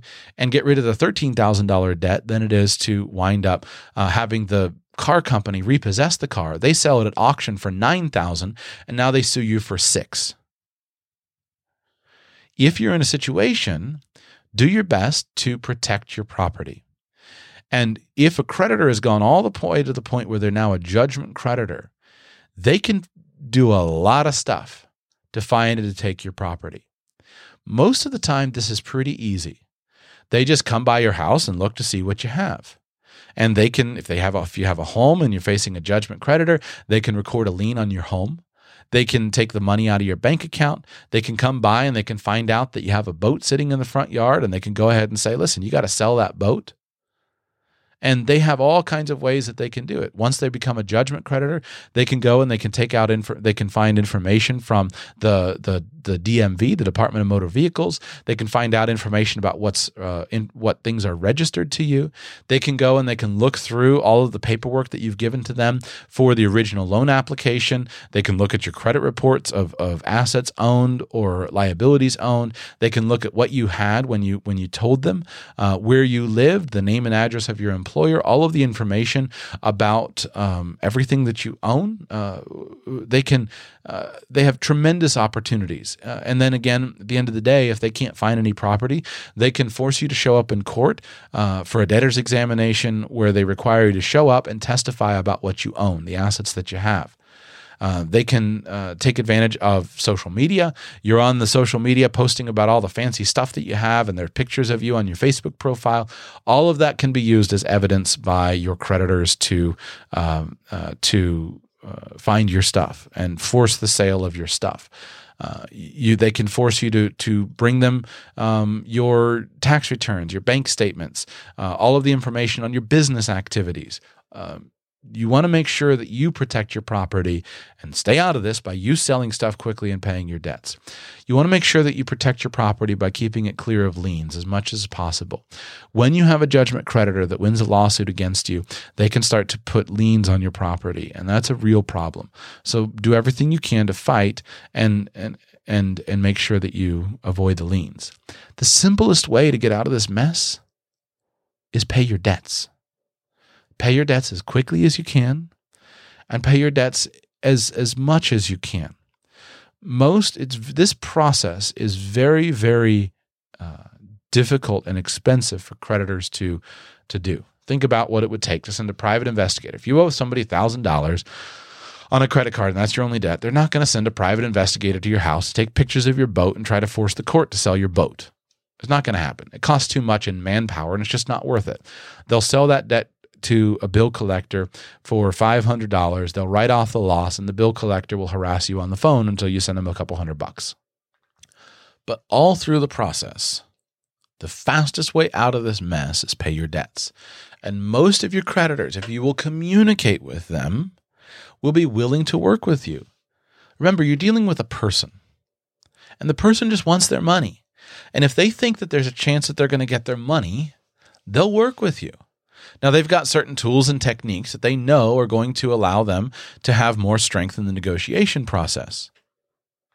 And depending on how strong their position is, the more or less likely they will be to work with you. Your landlord, if they're a good landlord, is probably going to start eviction proceedings immediately as soon as is allowed by state law, so that they have that legal pressure against you. Your mortgage company has no incentive to take partial payments on your mortgage payments, because they know that they can take the house, and they've got an ironclad ability to foreclose on you if you don't take it. But if you'll communicate with people, they don't want to take the house. The mortgage company doesn't want to take the house. They just want their money. Your landlord doesn't want to kick you out. They just want their money. So communicate and make payments as possible. People are real human beings. And if you just simply pay as much as you can oftentimes and negotiate with people and do the best you can and demonstrate your fidelity, demonstrate your character, the fact that you're going to stand good for your debt, they'll probably be willing to work with you. And then if you pay quickly and you make small payments and you work out a new payment plan and you negotiate, you can forestall a lot of this stuff. So pay your debts as quickly as you can, as you're able. Increase your income, cut your expenses, and pay your debts. Don't borrow any more money, but pay your debts. Just pay your debts. I don't have anything smarter to say than that. There are times where, if you'll think strategically, you can make adjustments. For example, sometimes you can just pay your debts by returning the collateral. If you're dealing with a small thing, return the property that was used as security. Sometimes you can negotiate your debts and settle them with somebody, but pay your debts. And then finally, a couple quick things. Protect your family while you're working your way through the process, and do the best you can to keep the financial stress out of your family as much as you're able. I think it's wise that everyone in your family knows that you're under financial stress, so that everyone can tighten their belts. Family members may need to get extra jobs. That's going to require hardship. Kids may need to go to work. Spouses who are stay at home may need to go to work, may need to work extra jobs. But try to keep the financial stress from breaking apart your marriage. Financial stress is a huge component in breaking up marriages, and protect your family from that. That's why for me, it's a big deal. Keep the bill collectors out of the house and away, and keep those fights shielded with them. I can fight really, really well with people. I'm good at it. I can stand up and I can yell and I can argue and I can write nasty letters and I can fight. But I don't want that to happen in my living room, and that stress to be pushed onto my wife and to my children. They need to know we're in stress. But I'm going to keep those fights as insulated as possible and help to protect the peace of my house. Prioritize your spending to focus on the important things first. Make sure that, if at all possible, you pay your rent. Don't get kicked out on the street. You think it's bad to fight with a bill collector. It's a whole lot worse when you're living in your car with kids and dogs. So fight. But take care of things first, and do everything you can to stay out of court as quickly as possible. I always, that was funny. I think of this frequently when it comes to financial counseling. When Jesus was preaching in the book of Luke, Luke chapter 12, he said this. He said, "When you're on your way to court with your accuser, try to settle the matter before you get there. Otherwise, your accuser may drag you before the judge, who will hand you over to an officer who will throw you into prison. And if that happens, you won't be free again until you've paid the very last penny." That's from Luke chapter 12. There is no place that statement is more accurate than dealing with debt and paying your debts. So, when you're on your way to court with your accuser, try to settle the matter and come to your own agreement quickly before you get there. Otherwise, your accuser may drag you before the judge, who will hand you over to an officer who will throw you into prison. And if that happens, you won't be free again until you've paid the very last penny. Now, we need to talk in closing here about bankruptcy and about keeping financial records. It's very important that you do good research about bankruptcy. And if you're in a hardcore situation, bankruptcy is very important for you to understand and for you to get good advice on. Being knowledgeable about the bankruptcy code is important, and it is wise. And I hate seeing people abused who cause major problems when, if they were knowledgeable about bankruptcy planning, they would be well served. The clearest example I can give you is if you're in extreme financial duress, do not pay debts that can be cleared in bankruptcy with assets that will survive bankruptcy, i.e., don't take money out of your 401k to pay your credit cards when your credit cards can be discharged in bankruptcy and your 401k, you won't lose it. Now, what about your moral obligation? That's why I spent so much time on that. You need to pay your debts.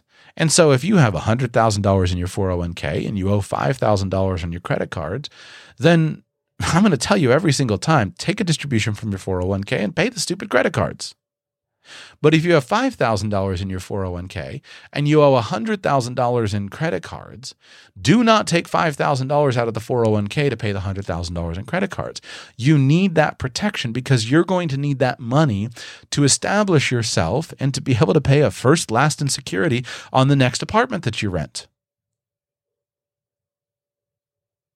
Bankruptcy can be very important.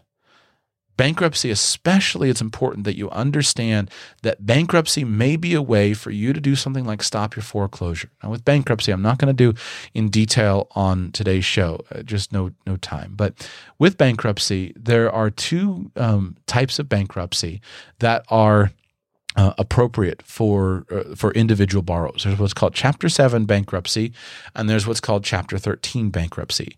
In essence, Chapter 7 bankruptcy is a complete wiping of your debts. That's where your creditors receive nothing. Chapter 13 bankruptcy is a payment plan system where certain creditors receive certain things and certain creditors don't. But the bankruptcy court protection is very, very important, especially for people who are very vulnerable. And it's important that you understand, if you're facing difficult circumstances, talk to somebody knowledgeable about bankruptcy. Chapter 13 bankruptcy can be a way of stopping a foreclosure and of reworking out a payment program. And bankruptcy, it's not just as simple as saying, well, I'm not going to pay my money, I'm not going to pay my debts, and I'm just going to declare bankruptcy and walk away. Yes, there are those circumstances in which it's so impossible that that's exactly what happens. And there are debts that we can accumulate that simply can never be paid. And that's why bankruptcy court is so important. When somebody lends you money, they are taking a risk. They're taking a risk, and they're going into it with their eyes wide open. And they should take that risk. And one of those risks is that you may not pay, and bankruptcy court is there. Now, I don't want you to walk away from your debts, but I want you to pay your debts. But frankly, there are many situations in which we can never pay the debts that we owe. And that's why bankruptcy court is so important. Bankruptcy court is important because it gives you the opportunity to stop certain actions. If you're facing a difficult circumstance, you're facing foreclosure, for example, you seriously need to understand how Chapter 13 bankruptcy works and consider a consultation with a bankruptcy attorney. A Chapter 13 bankruptcy is a very valuable tool for you to stop a foreclosure proceedings and for you to put yourself in a situation where you can renegotiate and come up with a new payment plan. And a Chapter 13 bankruptcy is one where it puts you in a situation where you can make payments with a bankruptcy. What's the name for it? The steward, the supervisor. I'm blanking on the name, but the court appointed person who will make sure that you can pay a certain amount, and they'll work with you and they'll help you to put yourself in a situation where you can pay a reasonable amount of your income. If you're making $50,000 per year and you're supporting a family and you have a whole lot of debt, you can never put yourself in a situation where you're going to put 75% of your income to pay creditors. And you may need the bankruptcy court protection in order for you to pay those bills. And they'll rework it, they'll negotiate, you'll negotiate the amount down, and you work out a payment plan that puts you in a situation where you can work your way out. Chapter 7 bankruptcy is also very, very valuable for you to understand, and there are circumstances in which it's important for you to know that. Today's show is not about bankruptcy, but I want to emphasize to you that you must understand and research this stuff. And my heart hurts so much because, frankly, the people that get abused every day by the financial system are people who are clueless. And you wind up in a mess because you're clueless. Nobody sat down and taught you how to balance a checkbook. And so you did 10 years of stupid stuff and never balanced your checkbook, and you wound up with a long list of debts. And because you're never in the habit of going and seeking out financial advice, you never thought to ask somebody for advice. And because you never got good advice, you didn't know what you could do when you first fell behind on your first month, and you didn't know what you could do in month 6, and you didn't know what you could do in month 12, and your life is being destroyed by people who actually know how to understand the law. So stop being clueless and ask for help. That's my point. Ask for help. If you're listening to this show and you're not clueless, I beg you, extend help to people who are clueless and try to help them, because when somebody is facing an overwhelming circumstance and they're facing bill collectors calling all the time, it can be a very lonely place to be.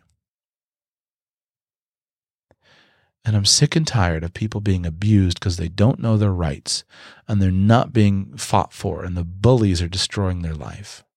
So please help them. Go and pay for a consultation with a bankruptcy attorney. Help them to sit down and understand what's available to them. Bankruptcy is not an unforgivable sin. It's not the end of even your financial life. There are all kinds of things that you can do. Now, none of us want to enable people who are abusers of the system, but frankly, most people are not.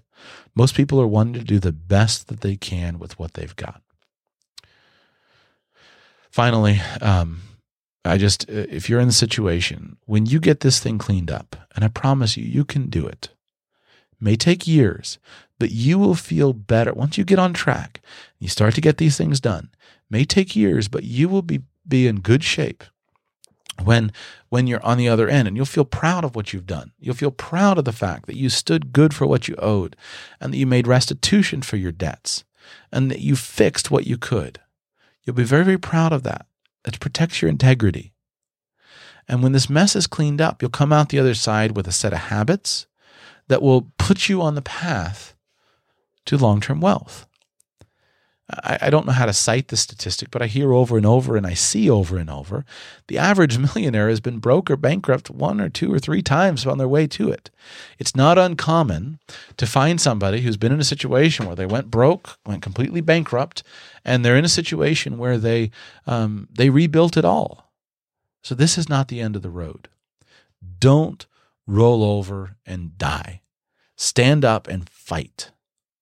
And clear your name and clear your debts and live with integrity. Now, when this mess is cleaned up, make sure you know this. You had better keep your records for life, and you better understand the law.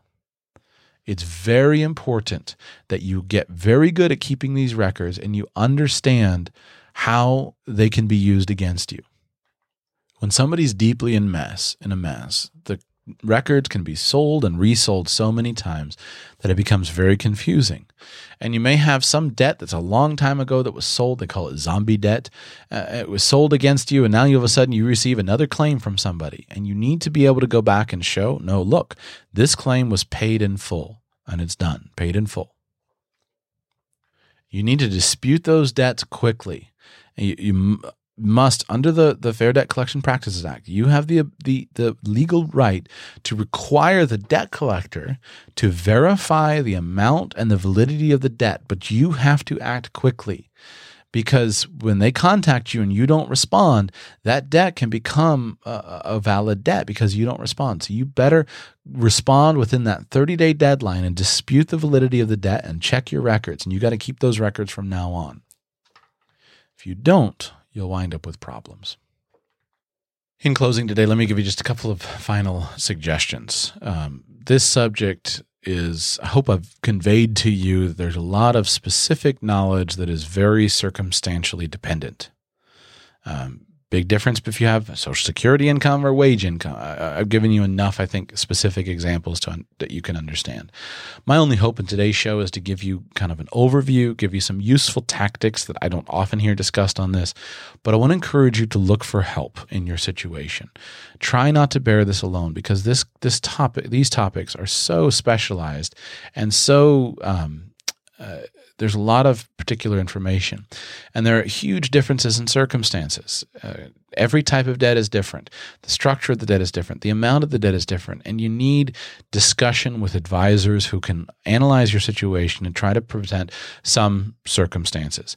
I hate to see people declare bankruptcy who, with a couple of years of hard work, can avoid it by just paying off their debt and settling with their creditors. I hate to see people work for years when the obvious example is bankruptcy and they need the bankruptcy protection. There's big differences in the scale of the debt. Some debt can be solved by a little bit of extra work and a little bit of penny pinching.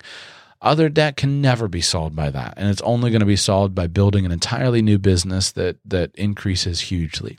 So you need specific specific help.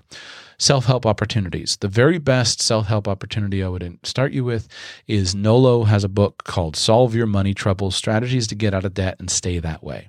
It's a very good book. Again, it's called Solve Your Money Troubles, Strategies to Get Out of Debt and Stay That Way. Nolo is wonderful in terms of the books that they produce. It's a publishing outfit that produces all kinds of self-help books, and they are fantastic. I've never been disappointed with a Nolo title. Solve Your Money Troubles, Strategies to Get Out of Debt and Stay That Way. Number 2, you should seriously look and consider engaging with a consumer credit counseling company.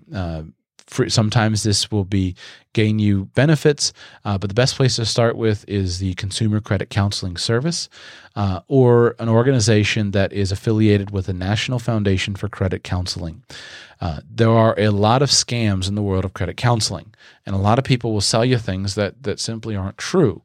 But there are a lot of legitimate, helpful people that can help you to figure out a good solution in certain things. So there are people that can help you with the IRS. There are people that can help you negotiate with your creditors. But look and consider working with a debt and credit counseling agency. There is a 12-step program for, what's it called, Debtors Anonymous, I think. There's a 12-step program for people who are significant debtors. And if you have a spending problem, then that would be very well worth your looking into. If you are prone to overspending and your debt is the result not of a medical expense or a business failure, but it's due to you just like to buy new tennis shoes at the mall every weekend, that's a problem. So consider joining a 12-step program like Debtors Anonymous. And finally, get legal help. You definitely, if you have significant amounts of debt that you owe, you owe thousands of dollars, then it's probably well worth your consideration to consider getting legal help and to consider bringing in a lawyer. At the very least, try to find a consultation. You may be able to find a consultation with a lawyer through a local legal aid society. If you have low income, then you may be able to get help through a local legal aid office. Sometimes there are legal clinics available that can work with you, whether that's affiliated through a university, etc. Sometimes you may have legal protection offered through your company or through some kind of prepaid legal program, or you may just go ahead and contact a lawyer. But a consultation with a lawyer can be very, very helpful. Now, consultation with a lawyer can be very, very helpful. I'll just stop that. I don't have to give caveats. The majority of lawyers that I've interacted with are very good at their work, and they're very good at understanding the particulars of your situation, and they're good at giving advice. So get counsel from as many people as possible. And most of all, I encourage you, open up. Open up about your problems to somebody else. You're not the only one. You're not alone. It's not like everyone else has a perfect financial history, and if you just keep up the facade, then everyone else will think that you're smart. It's not the case. Talk and get help. And it's a whole lot easier to humble yourself and to talk and to get help. And then a number of years from now, 2 years from now, you may be able to go into a new year celebrating being totally debt-free and having paid off all your debts and cleaned everything up, and your financial life can be totally different. But get help. Open up and ask for help. I think that covers most of what I wanted to accomplish. Kind of a bear of a show, a big one. I hope this was useful to you, and I hope and I beg you, for those of you who are not in the situation, take the time to get involved in other people's lives and help them. The person who is the least likely to look for help is the person who's struggling the most. It seems counterintuitive, but for whatever reason, that's where we face it, right? Wouldn't you experience it? It's funny, oftentimes the unhealthiest person is the one who's least likely to go for medical advice. And it's the healthy person who's always getting medical advice. We face the same thing in this world. So I hope I've given you some tools and some ideas that may help you lower the stress as you work your way through this to pay off your debt. Remember to go to HelloFresh.com, use the coupon code RPF30, HelloFresh.com, coupon code RPF30. There'll be a few new shows here in December. I'm trying to line up mainly for January, but I'll release a couple new shows, and then I'll probably do some reruns here in December as I try to work on some stuff behind the scenes. I was pretty sick my children were all sick last week, so our Thanksgiving vacation wound up being a little bit longer than we intended. But thank you all so much for listening, and I'll be back with you soon.